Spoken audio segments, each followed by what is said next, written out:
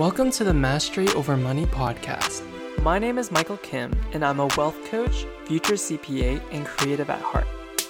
My mission is to help young professionals such as yourself have mastery over your money and start living a life of financial freedom.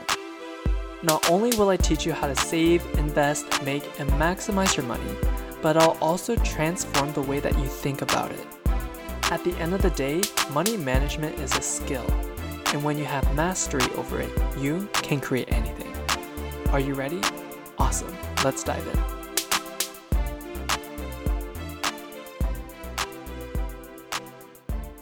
Hello, everyone. Welcome to episode number 6 of the Mastery Over Money podcast. So before we begin, I have a question for all of you. Do you like playing board games?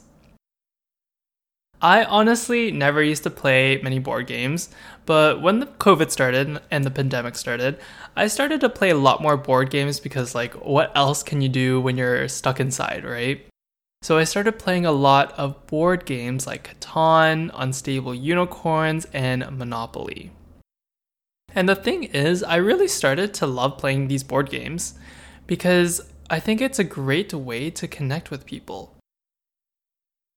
As a complete introvert, meeting a new group of people always gives me a little bit of social anxiety, so getting to know people through a game is a nice way to just break the ice. Okay, well, in this episode, I'll be sharing with you how all of us are playing a game. And the game that we're playing is the game of life. No, not the board game, the real thing. In this episode, you'll learn how you can navigate this game and how you can be successful in the game of life. Let's first start with one of my analogies. Let's play Catan. So for those of you that haven't played Catan before, Catan is a board game based on both strategy and luck. The main objective is to build these settlements or houses on the map, and the first person who can build 10 settlements pretty much wins the game. It's a lot more complicated than this, but let's just keep it simple. Now, when I first started playing Catan in the beginning of the pandemic and quarantine, I was really bad at this game. I didn't know what I was doing, and I was really lost. I'm not the type of person that learns from reading the manual or just watching people. I get too bored. I learn the best when I'm actually playing the game. So it took me a while to learn the rules of the game until eventually I could make my own strategies and decisions that I could use to win the game. I wouldn't say I'm the best Catan player, but I'd say I have a pretty good chance at winning as long as luck is in my favor. Now, imagine if you tried to play Catan without knowing any of the rules of the game. Let's say you don't even know that you need to build settlements in order to win, or you don't even know how to build a settlement in the first place. What do you think your chances are at winning this game? If you'd ask me, my guess is that your chances of winning is probably very low. And the reason for this is because when you don't know the rules of the game, it's extremely difficult for you to play and win the game. Everyone else is going to be working towards certain objectives, making partnerships, and implementing all of these fancy strategies, while you're playing without any direction. This is something that I see so often in the game of life. I like to think of life as a game, where the goal of this game is to create your ideal life. My ideal life is to be a digital nomad where I can travel around the world and take care of my family. The goal of your life is the ideal life that you truly want to live and the life that will make you happy. But the thing is, I see so many people play the game of life without ever learning the rules of the game. And they go about life wondering why they're struggling. They wonder in awe and often envy how some people can buy a house in their 20s or become millionaires in their 30s. Meanwhile, they're in the exact same financial situation they were 10 years ago. And the reason why this happens is because they don't know the rules of the game yet. Playing the game of life without knowing the rules of money is like playing Catan without knowing the rules of the game. Everyone else will get ahead while you'll be left behind. So now you might be thinking, okay, I want to play the game of life by knowing the rules of money. But what are the rules of money? Well, I'm glad you asked. There are so many different rules when it comes to money. In episode number 2, I broke down the 5 pillars to master your money, which includes how to save, invest, make, maximize, and manage your money mindset. To have mastery over these 5 pillars, you need to understand the money rules of these 5 areas. But for today, let's just focus on the 4th pillar, which is to maximize your money. One of the most important money rules is to understand how taxes work. Let me give you an example. There are 3 types of taxable income. And what taxable income stands for is income that is allowed to be taxed by the government. So there's 3 types. There's employment income, business income, and investment income. And the reason why it's so important to differentiate between these types of income is because the tax rules for these 3 are completely different from one another. Making $100,000 in employment income, which is income from your 9-to-5 job, is different from making $100,000 in your business or your investment income. Let's say you're making $100,000 from your 9-to-5 job. Well, in this case, pretty much 100% of your money is taxable income. So that means the full $100,000 is going to be taxed by the government. Then after you get taxed, let's say you pay $30,000 in taxes at a 30% tax rate, you still have to pay for your living expenses like your phone bill, utilities, office expenses, etc. So pretty much, at the end of the day, you're not left with much money. In contrast, let's say you still make $100,000, except this is from your business. Unlike employment income, you can actually reduce your taxable income when it comes to your business.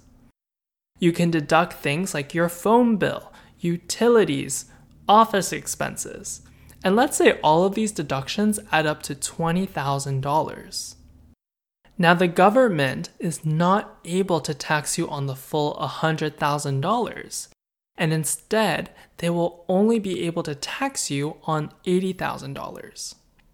So in this situation, not only would this significantly reduce the amount of taxes you pay, you'll have more money left over because your business covers some of your expenses that you would have to pay out of your pocket anyways if you were an employee.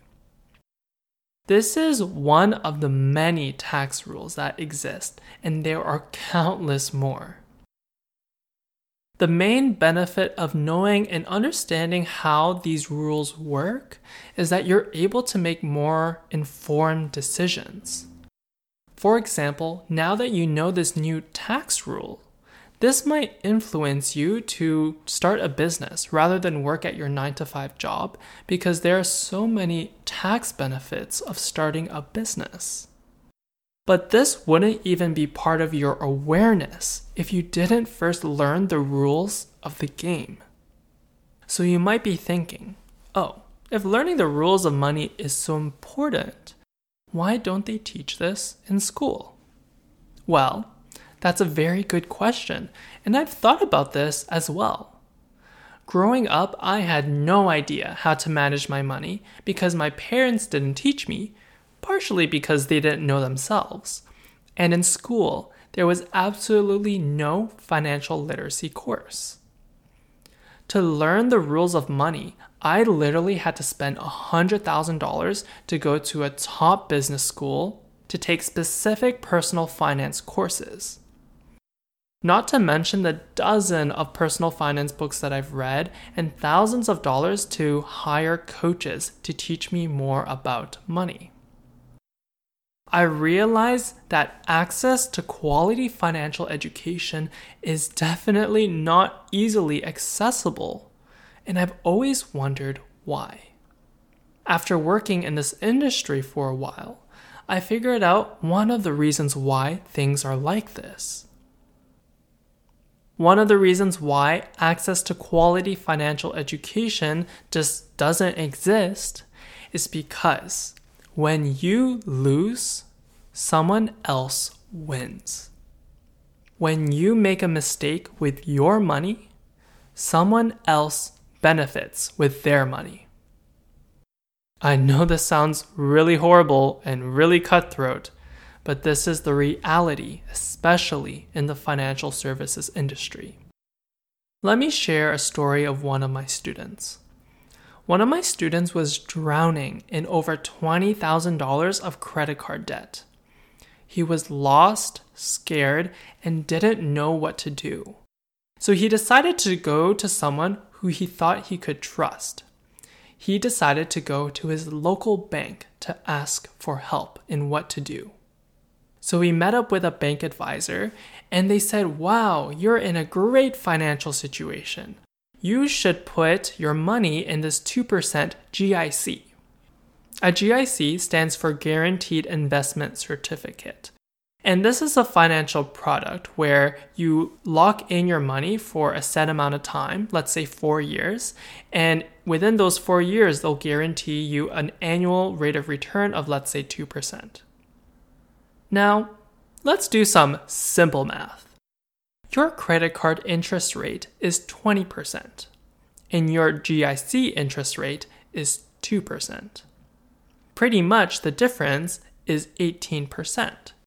That means each time you decide to put money in your 2% GIC, rather than paying off your 20% credit card debt, you're losing 18%. My student was advised to do probably the worst possible financial decision by his quote-unquote trusted bank advisors.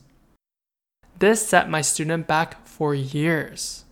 For years, he kept on contributing to his GIC, and he always wondered why his credit card debt only got bigger. In this situation, my student was clearly losing. And if he's losing, there's someone else who's winning. And there's a few parties who benefit from this situation. The first party that benefits from this situation is the credit card companies. Credit card companies primarily make money off of the interest from people who can't pay off their credit card bills immediately.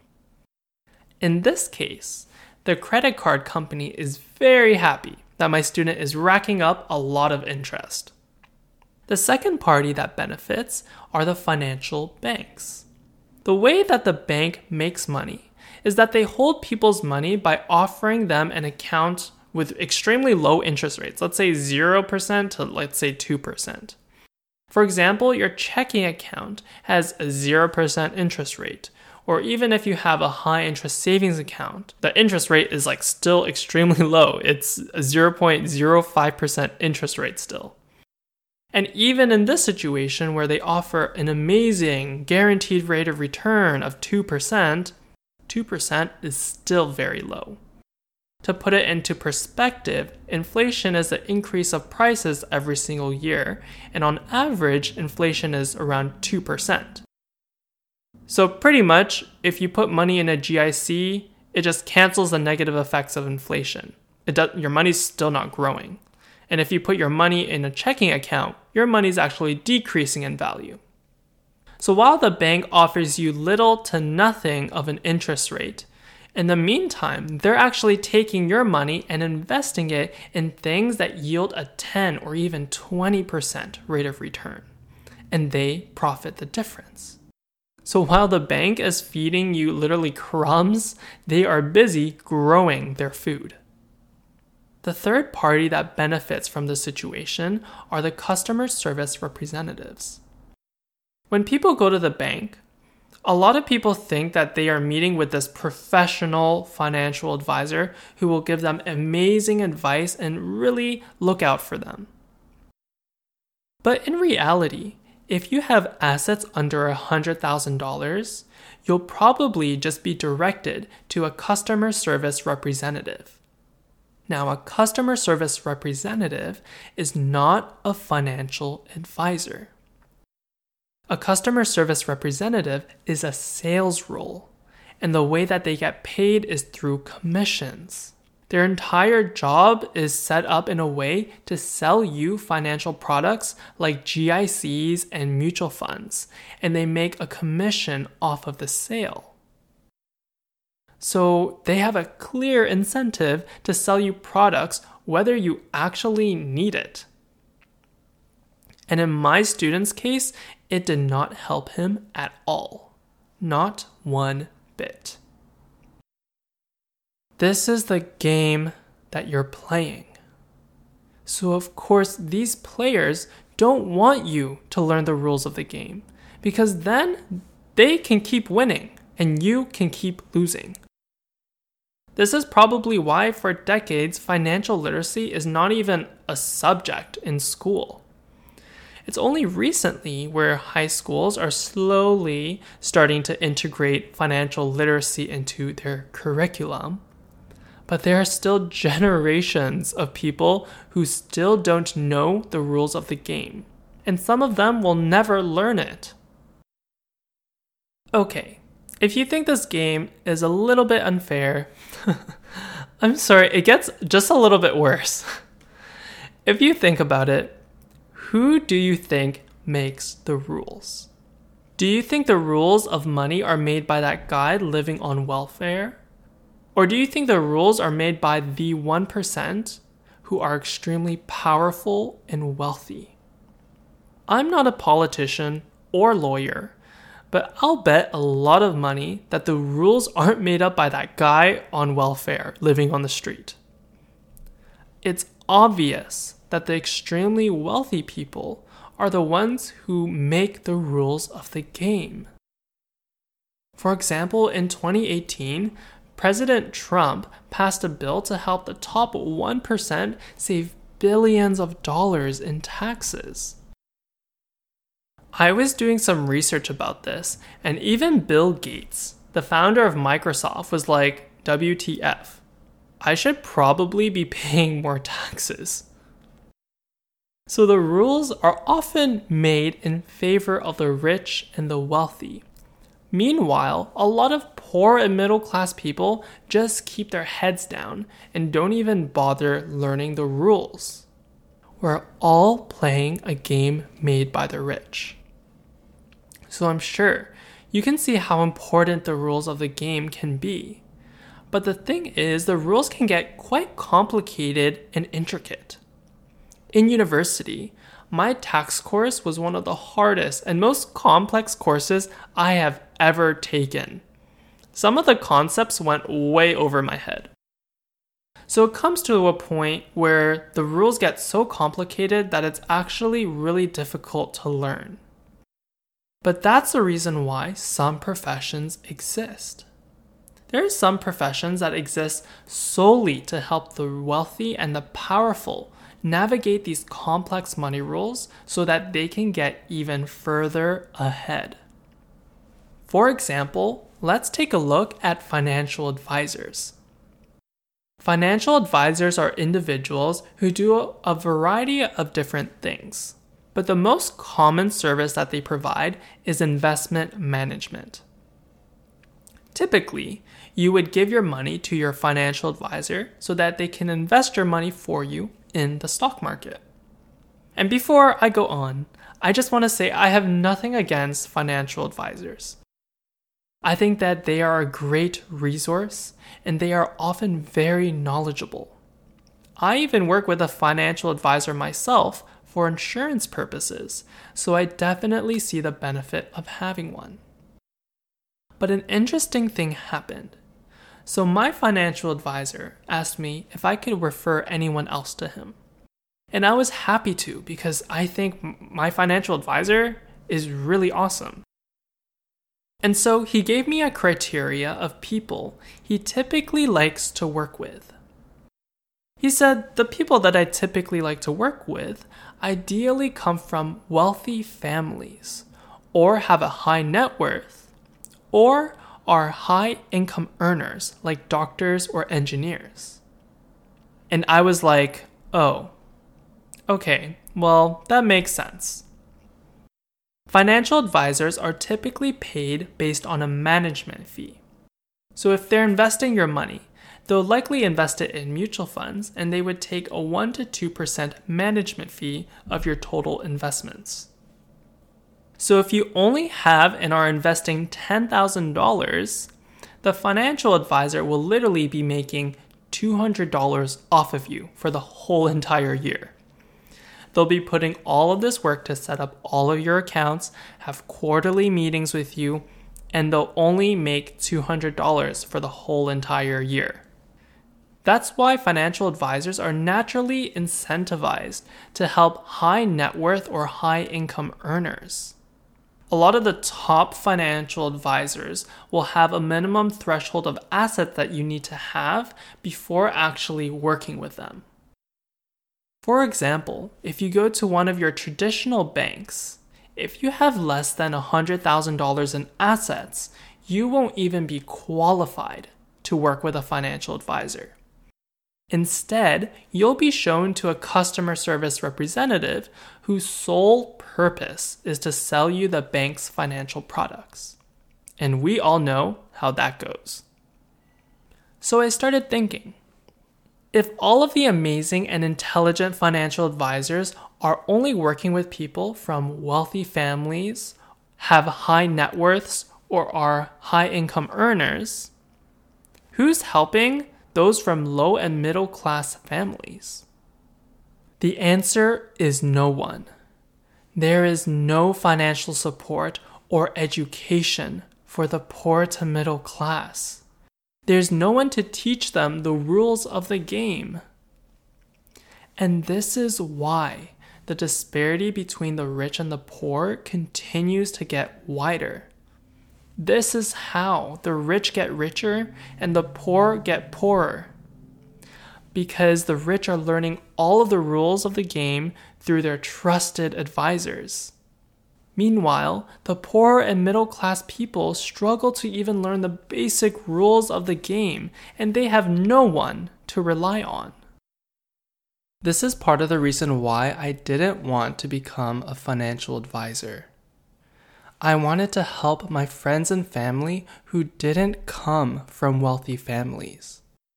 A lot of my childhood friends and acquaintances are people just like me. We came from poor to middle class families who struggled financially. We had to take out student loans and work part-time jobs to pay for our education to get working jobs. These are the people I want to help. These are the people who need the most help. That's the reason why I became a financial coach rather than an advisor. As a financial coach, I have a completely different business model. I don't make money off of managing people's money or by selling them financial products. Instead, I have a fee-for-service business model. My students pay a one-time fee to work with me. And in return, I teach them how to have mastery over their money so that they can learn how to make their own financial decisions. I help my students learn the basic rules and objectives of the game so that they can learn how to get ahead and win it. I think it's so much more empowering for people to have the knowledge and skills to make their own decisions rather than being told exactly what to do. It's like that Bible quote, "Give a man a fish and he's fed for a day, but teach him how to fish and you feed him for his life." Financial education is so powerful. And so if you're from a low to middle class family, you might be feeling a bit discouraged that the odds are against you, and how is it even possible to win this game? And the answer is simple. You need to learn the rules of the game. About 80% of all millionaires are self-made millionaires. That means 80% of millionaires are people just like you, are people who come from humble beginnings, people who have struggled just like you. The common denominator between all of these successful, self-made millionaires is that number one, they work hard, and number two, they learned the rules of the game. If you're a hard worker and you're motivated to make a change, you already have half of the equation to be successful. All you need now is to learn the rules of the game. And so if you want to be one of the 80% of self-made millionaires, you gotta join the Plant Your Money program. It's a 12-week one-on-one coaching program with me where I teach you how to have mastery over your money and start living a life of financial freedom. To apply, you can shoot me a DM on Instagram at Michael Lee Kim, or you can book a free 30-minute call with me using the link in the show notes. Thank you so much for listening to the Mastery Over Money podcast and coming back to be here with me. If you found any value with this episode, make sure to subscribe, and I'd love it if you could give it a review on Apple Podcasts, as it helps me reach and help more young professionals such as yourself. Also, share this episode with a friend who you think would find this episode valuable. That's it for today, and I'll chat with you next week.